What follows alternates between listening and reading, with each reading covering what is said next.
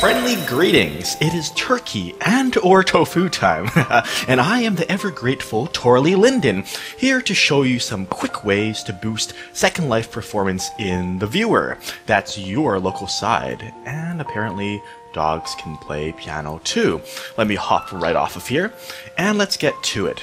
So, we recently introduced a new feature. It's very handy, it's in the help menu, it's called the lag meter. Pretty self-explanatory.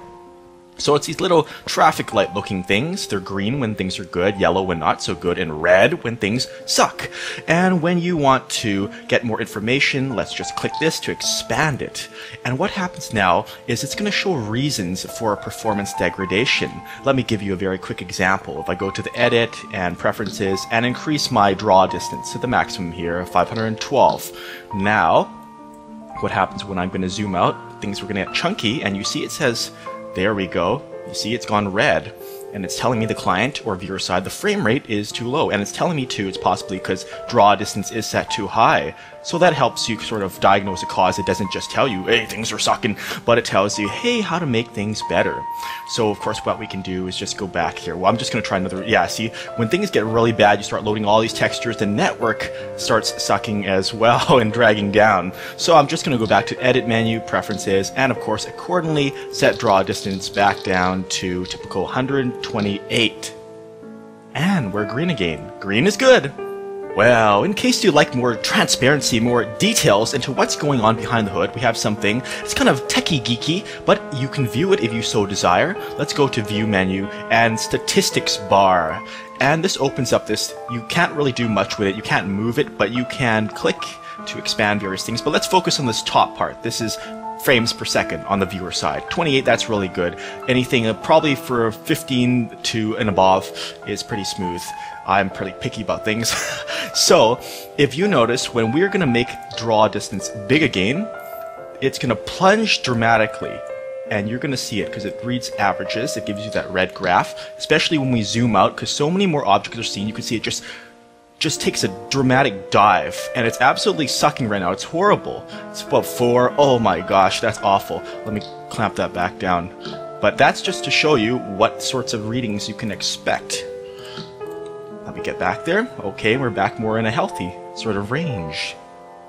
And the lag meter is smiling at us again. So, long story short, you can see all sorts of diagnostics both in the viewer and the simulator, the server side. But next, I'm going to show you something wonderful, simple, easy, and new. Oh my freaking goodness gracious! How did everything suddenly, seemingly get so beautiful? That's because I'm in Second Life Winlight, which is a different viewer than the main viewer. And apparently, in addition to these visual atmospheric enhancements, it's also got some performance boosting stuff, which I think you'll really love. I most certainly do.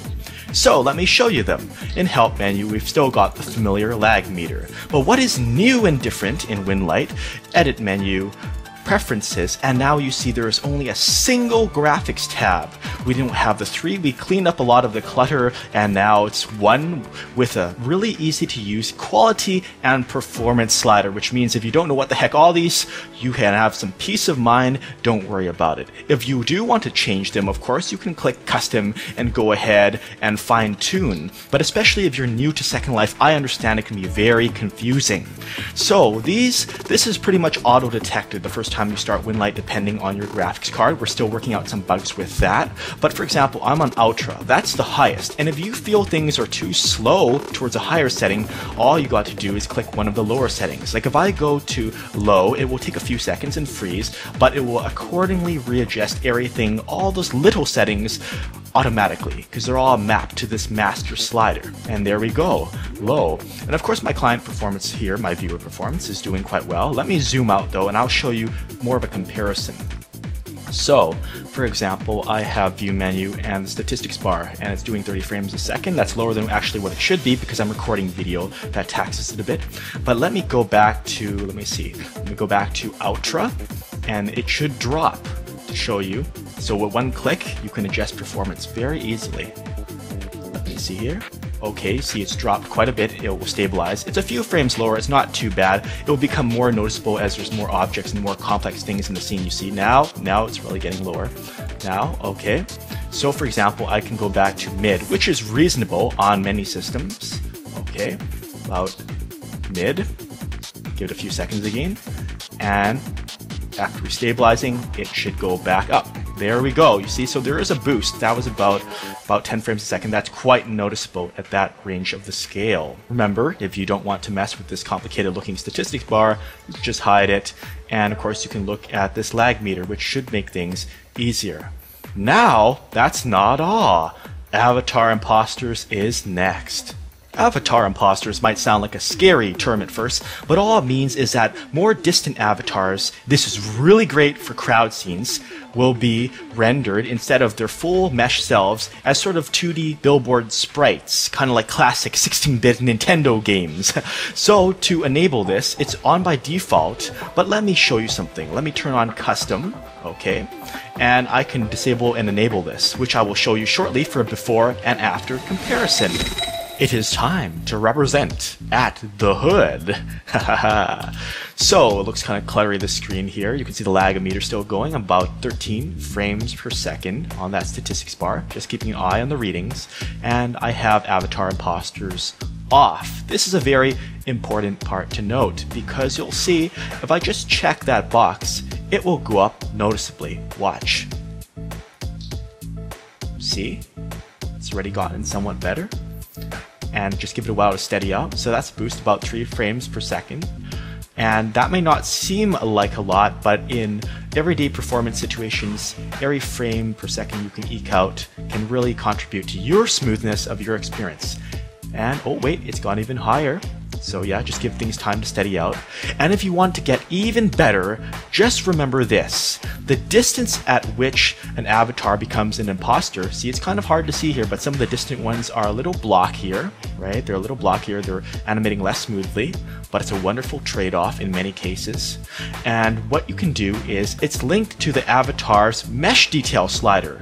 So if you want avatars to become imposters at nearer distances, and they will get more visibly blocky, but you just move this down to low and watch the frames per second jump up even more.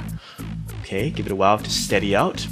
So you can see, if I can zoom in now, just zoom in a bit, you can see, or if it's hard for you to see, that's a good thing, but you can see that some avatars are noticeably blockier, like this guy dancing here.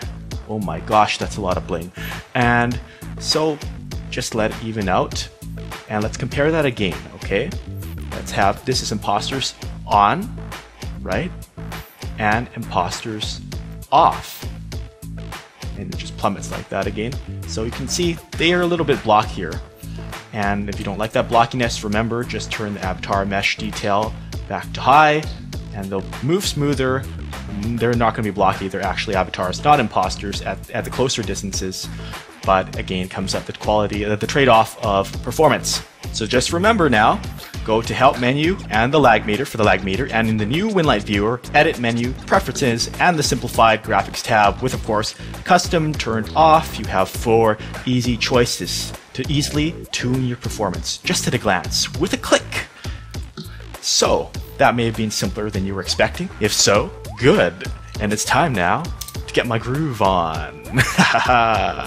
Have a happy turkey and or tofu day, and I'll see you next week in Second Life.